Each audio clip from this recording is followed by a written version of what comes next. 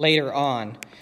And so we're going to look at a Palm Sunday message here in just a minute. So in just a moment, we're going to go to Matthew chapter 21. Matthew 21. And if you want to find that in your Bibles or on your phone, or on your tablet, whatever you're using, Matthew 21. But we're also going to go to Zechariah 9, verses 9 through 10 as well. And I'm going to park in Zechariah 9 here in a few minutes. Zechariah, by the way, is one of the minor prophets. They're towards the back of our Old Testament. They're not minor because they're less important in any way. They're minor in that they had less writings. Isaiah, Jeremiah, Ezekiel, some of the longer prophetic writings. In Zechariah, Amos, Hosea, they don't have as much writing. Malachi, they're much shorter works. And so we're going to be going to Zechariah chapter 9. By the way, if you wanted just a little fun fact, Jeremiah is the longest book in our Bible, actually, which, may not be much of a big deal today. Today we can put whatever we want on Amazon or on the internet or on blogs or things like that. But back then it took a whole lot to get things on a scroll. And the longer it got, the bigger the scroll got. You couldn't put things on both sides of the scroll. And I had to study things like that when I was in seminary, and I find it very interesting. So again, we're going to be on Matthew chapter 21 and Zechariah chapter 9 here in just a minute. Today we are going to look at a passage in which it is prophesied that Jesus will enter Jerusalem humbly riding on a donkey. But do not forget the second part of the passage. This is a double prophecy in this passage. And that's what I want to get into. It's a double prophecy. The second prophecy is that Jesus will come again. And he will make all things new. He will make all things right. But actually, when he comes again, he's going to be on a war horse. When he comes again, he's going to come as a judge. And as we look at this passage in Zechariah 9, which we'll get to in a minute, we actually see a triple prophecy. Part of it was fulfilled by Alexander the Great, and I'm going to get into that in a minute. And then it was fulfilled secondarily with Jesus entering Jerusalem, and it's going to still be prepared in the future. But I wonder, do you ever get discouraged when you turn on the news? It's kind of a dumb question right now, isn't it? Every day we're seeing Governor DeWine do his press conference, which is an hour and a half or so with Dr. Amy Acton and the lieutenant governor. I think almost every night President Trump is also doing a press conference, and that can get kind of discouraging, especially with this COVID-19 stuff going on. I don't watch the press conference every day, but the other day I saw Governor DeWine end his press conference, and he said, "I'll see you tomorrow at 2. And I thought, I can't wait for the day when he can say, "I'll see you in a few months," or "I'll see you next election season," or something like that, because this crisis is over. But we as Christians have nothing to fear, really. We really have nothing to fear. And I'm going to talk more about that next Sunday with Resurrection Sunday, but I want to hit on it too. Now, Jesus is reigning in heaven. Jesus is in control. And, Paul says in one of his letters, we are more than conquerors through Christ Jesus. We are more than victors. I think that's the word he used, is victors. And actually, if you read 2 Corinthians 12, which you can look up later, the Apostle Paul talks about his own thorn in the side. He's speculative about what it was. It might have been malaria, or poor eyesight, or sickness. But he said, 3 times I asked the Lord to remove it. 3 times. And the Lord said, "My grace is sufficient for thee, for my power is perfected in your weakness." Isn't that amazing? The Lord's power is perfected in our weaknesses. The Lord's power is perfected when we have to depend upon him. And we have nothing to fear. We live life with Jesus now. We're not alone. We live life with Jesus now. And when Jesus takes us to be with him in heaven, we're going to be with him there too, in paradise. So remember that. And by the way, remember the resurrection. One thing Steve and I have talked about is these songs, these hymns on heaven. We don't sing enough of them in church. We don't study heaven enough. I led a sermon series on heaven a few years ago at my last church. It was 3.5 to 4 years ago. In a Bible study in heaven, I gave a sermon on heaven 3 weeks ago, the first Sunday we canceled here. I love talking about heaven. Heaven's going to be marvelous. Heaven's going to be amazing. We are more than victors in Christ Jesus. We have nothing to fear. But also remember that Jesus is with us now. We live life with Jesus. Something Pastor Bobby and I will talk about sometimes is sometimes we talk about the gospel as only about eternal life. And certainly that's awesome. We have eternal life in him. But Jesus gives us hope now. We have the Holy Spirit living within us. We have the Word of God. We have the church. We are okay. We are safe. So even if you get discouraged turning on the news, even if you get discouraged in a time like this, take it to the Lord in prayer and know that we are safe in the arms of Jesus. God is on the throne. He is in control. And he's in control now. So I want us to look at Zechariah 9 through 10 in a minute, where it's prophesied that Jesus will humbly enter Jerusalem. But first I want to read Matthew 21, 1 through 11. So first we're going to read that passage. Here's my application. Surrender to Jesus and share. Surrender to Jesus and share Jesus now. Surrender to him and share. So Matthew 21, 1 through 11 is one of the gospel accounts where Jesus enters Jerusalem. Let's read it. Matthew 21. As they approached Jerusalem and came to Bethphage on the Mount of Olives, Jesus sent two of his disciples. So who's approaching Jerusalem? Jesus and his disciples are approaching Jerusalem, and they come to Bethphage on the Mount of Olives, and Jesus sends two of his disciples. Verse 2, Jesus says to them, "Go to the village ahead of you, and at once you will find a donkey tied there, with her colt by her. Untie them and bring them to me. If anyone says anything to you, say that the Lord needs them, and he will send them right away." Verse 4, this took place to fulfill what was spoken through the prophet. Say to daughter Zion, see your king comes to you, gentle and riding on a donkey, and on a colt, the foal of a donkey. That's the prophecy. Matthew's gospel is always pointing to the prophecies in the Old Testament fulfilled in Jesus. We're going to come back to that in just a minute. Now look at verse 6. The disciples went and did as Jesus had instructed. They brought the donkey and the colt and placed their cloaks on them for Jesus to sit on. A very large crowd spread their cloaks on the road, while others cut branches from the trees and spread them on the road. The crowds that went ahead of him, ahead of Jesus, and those that followed shouted, "Hosanna to the Son of David! Blessed is he who comes in the name of the Lord! Hosanna in the highest heaven!" When Jesus entered Jerusalem, the whole city was stirred and asked, "Who is this?" The crowds answered, "This is Jesus, the prophet from Nazareth in Galilee." So this is the fulfillment of a prophecy from Zechariah 9, and it's in another Old Testament location as well.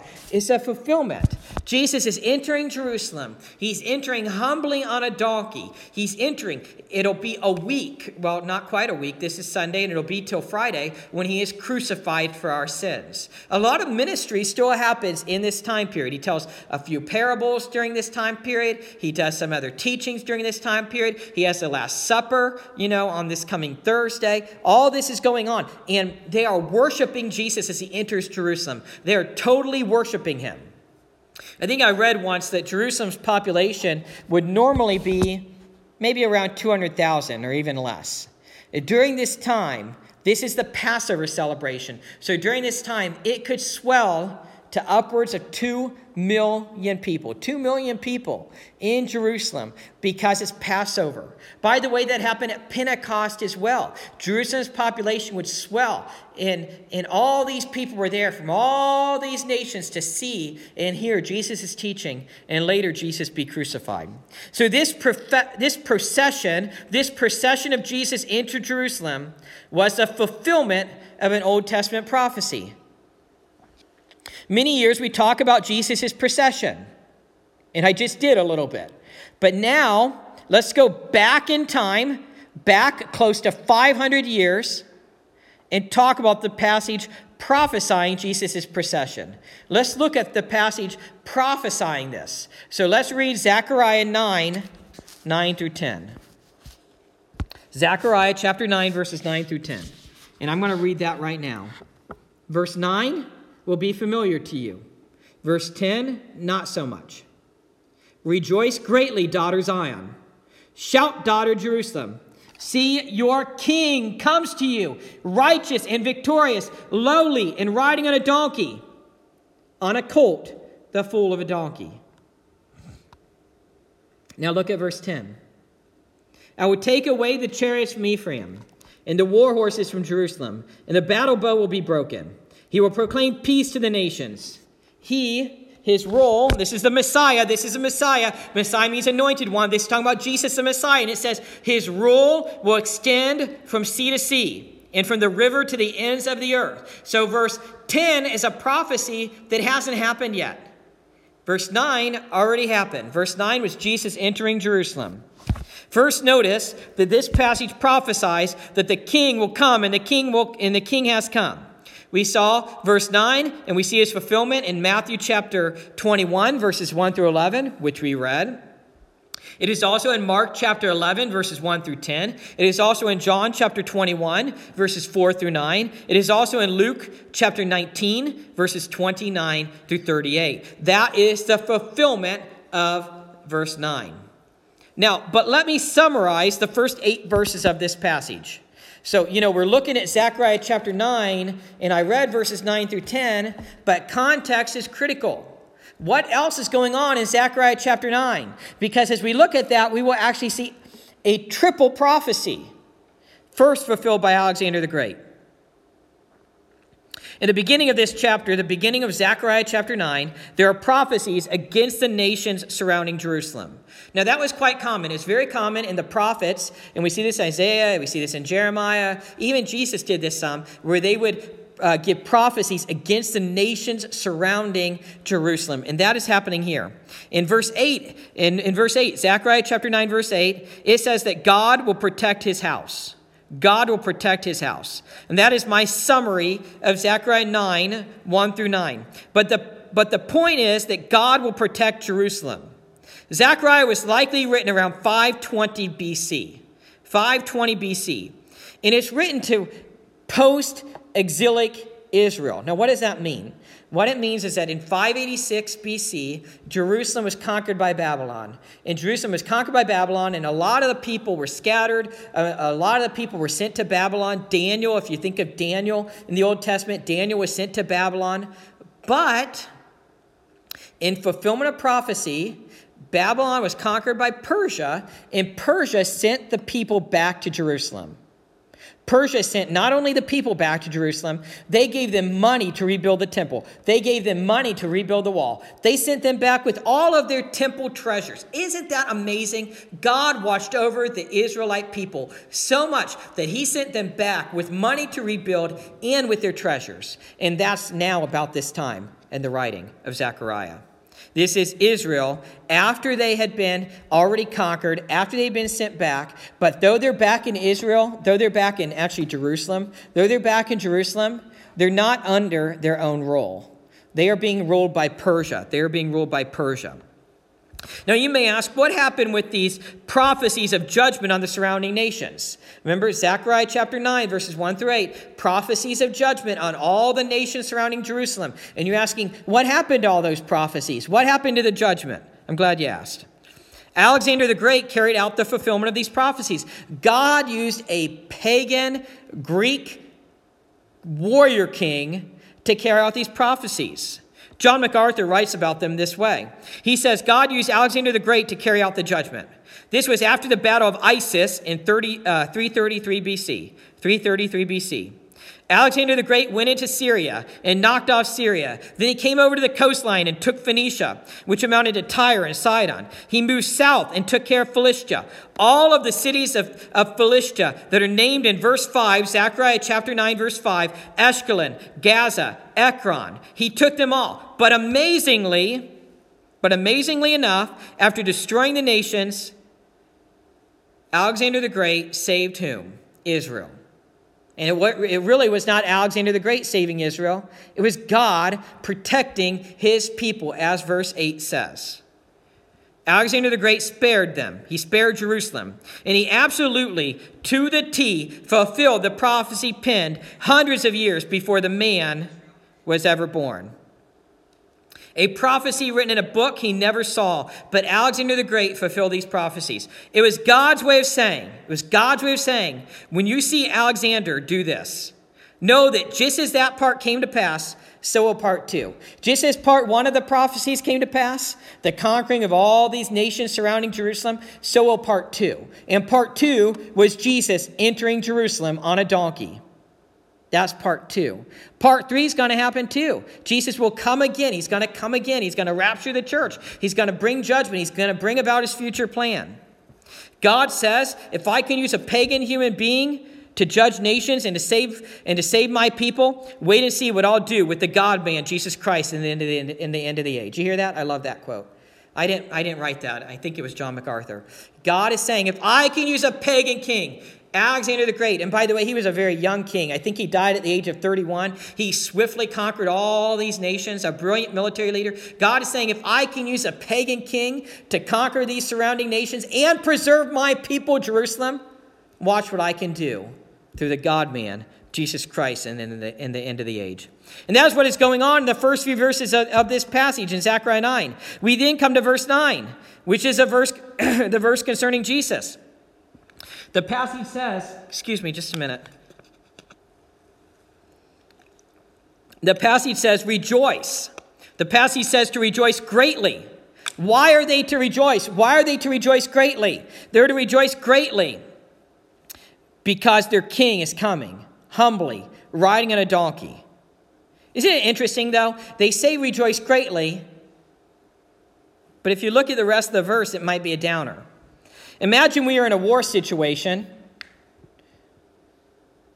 Can you imagine your king, your Savior King, coming on a donkey, not a war horse? Can you imagine your Savior King? If your king was entering our area in today's day, would you want him coming in a Volkswagen or in a Sherman tank? I would think we'd take the tank every day and twice on Sunday, right? Would we want him coming, in a little bitty car or maybe in an F-16 to save you? It's very interesting. This verse says that the king is coming humble and riding on a donkey. That might be a downer to some. At least we would think about it today. A donkey is not a way to motivate the troops, at least by today's thinking. But listen to this. Early in Israelite history, a donkey was a good thing. It was respectable to ride on a donkey. King David entered on a donkey. But by Solomon's time, it wasn't. Solomon brought into Israel horses. Solomon had some 30,000 horses in his private group of horses. He introduced a horse. And from that time on, nobles and soldiers and important people rode horses, and the donkey lost its dignity. You were really admitting your poverty by putting around on a donkey. But this passage acknowledges Jesus' humility. He's coming, entering Jerusalem, humble and riding on a donkey. Let me ask you this. This is an application. Could we miss King Jesus because he came in humility? I think we could, and many have throughout the history of the church. We miss King Jesus because he came in humility. Second, in verse 10, the passage prophesies judgment, and this is still to come. Zechariah 9, verse 10, Jesus is coming as judge. Let me reread that. Zechariah 9, verse 10 says, I will take away the chariots from Ephraim and the war horses from Jerusalem. God's going to take them away. And the battle bow will be broken. That's indicative of peace, breaking their bow. He, that's the Savior, that's the Messiah, will proclaim peace to the nations. His rule will extend from sea to sea and from the river to the ends of the earth. Now, if you turn to Revelation chapter 14, verse 14, it seems like we see one of the fulfillments of this, which hasn't happened yet, by the way. It's still to come. It's still to come. Revelation 14:14, it says this, I looked, and there before me was a white cloud, and seated on the cloud was one like a son of man, with a crown of gold on his head, and a sharp sickle in his hand. That's Jesus. Jesus is in this white cloud, the Son of Man with a crown of gold on his head and a sharp sickle in his hand. What's a sharp sickle for? He's coming as judge. And that's why we need to repent and turn to Jesus now and follow Jesus now. I believe the church is actually going to be raptured up before this even happens. And you can hear more about that in my Sunday school class on Revelation. And of course, by reading Revelation. But Jesus is going to make all things right, and he wants us to repent and turn to him now. We see this idea of Jesus coming as judge in Luke 21:27, as well as Philippians 2:9-11. Philippians 2:9-11, Jesus says, Paul, writing under the inspiration of the Spirit, says, every knee shall bow and every tongue confess that Jesus Christ is Lord. But Jesus wants us to repent and follow him now. 2 Peter 3:9-10. In 2 Peter, all the people are asking, why hasn't Jesus come yet? Why hasn't he raptured the church yet? Why hasn't he made all things new? And this is what it says. The Lord is not slow in keeping his promise, as some understand slowness.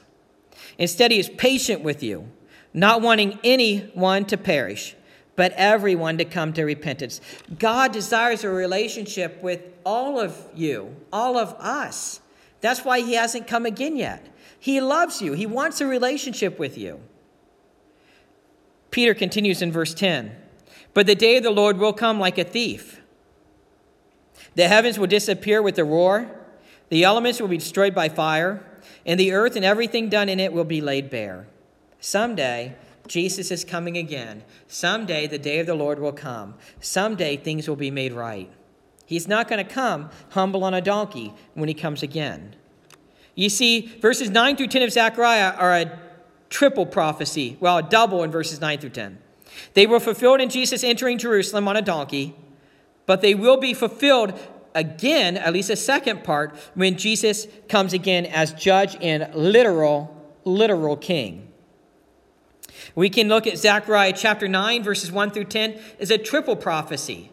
The first part fulfilled by Alexander the Great in 333 BC. The second part fulfilled by Jesus entering Jerusalem, humble on a donkey. The third part is an end times prophecy, and we're not there yet.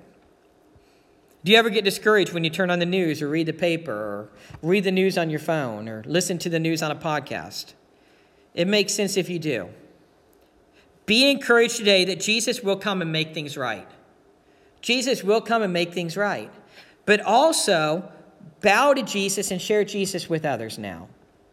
Sometimes we want justice. But remember, if we really want justice, we've all sinned against a holy, righteous God.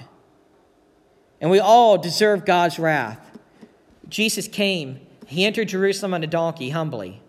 Later on what we call Good Friday, he took the wrath of God in your place, in my place, in the world's place, upon himself, instead of on us. He died in your place, in my place. He died on the cross so that the justice of God could be poured out on him instead of us, because he wants a relationship with us. And as Christians, as Christ followers, we have nothing to fear because we live life with Jesus.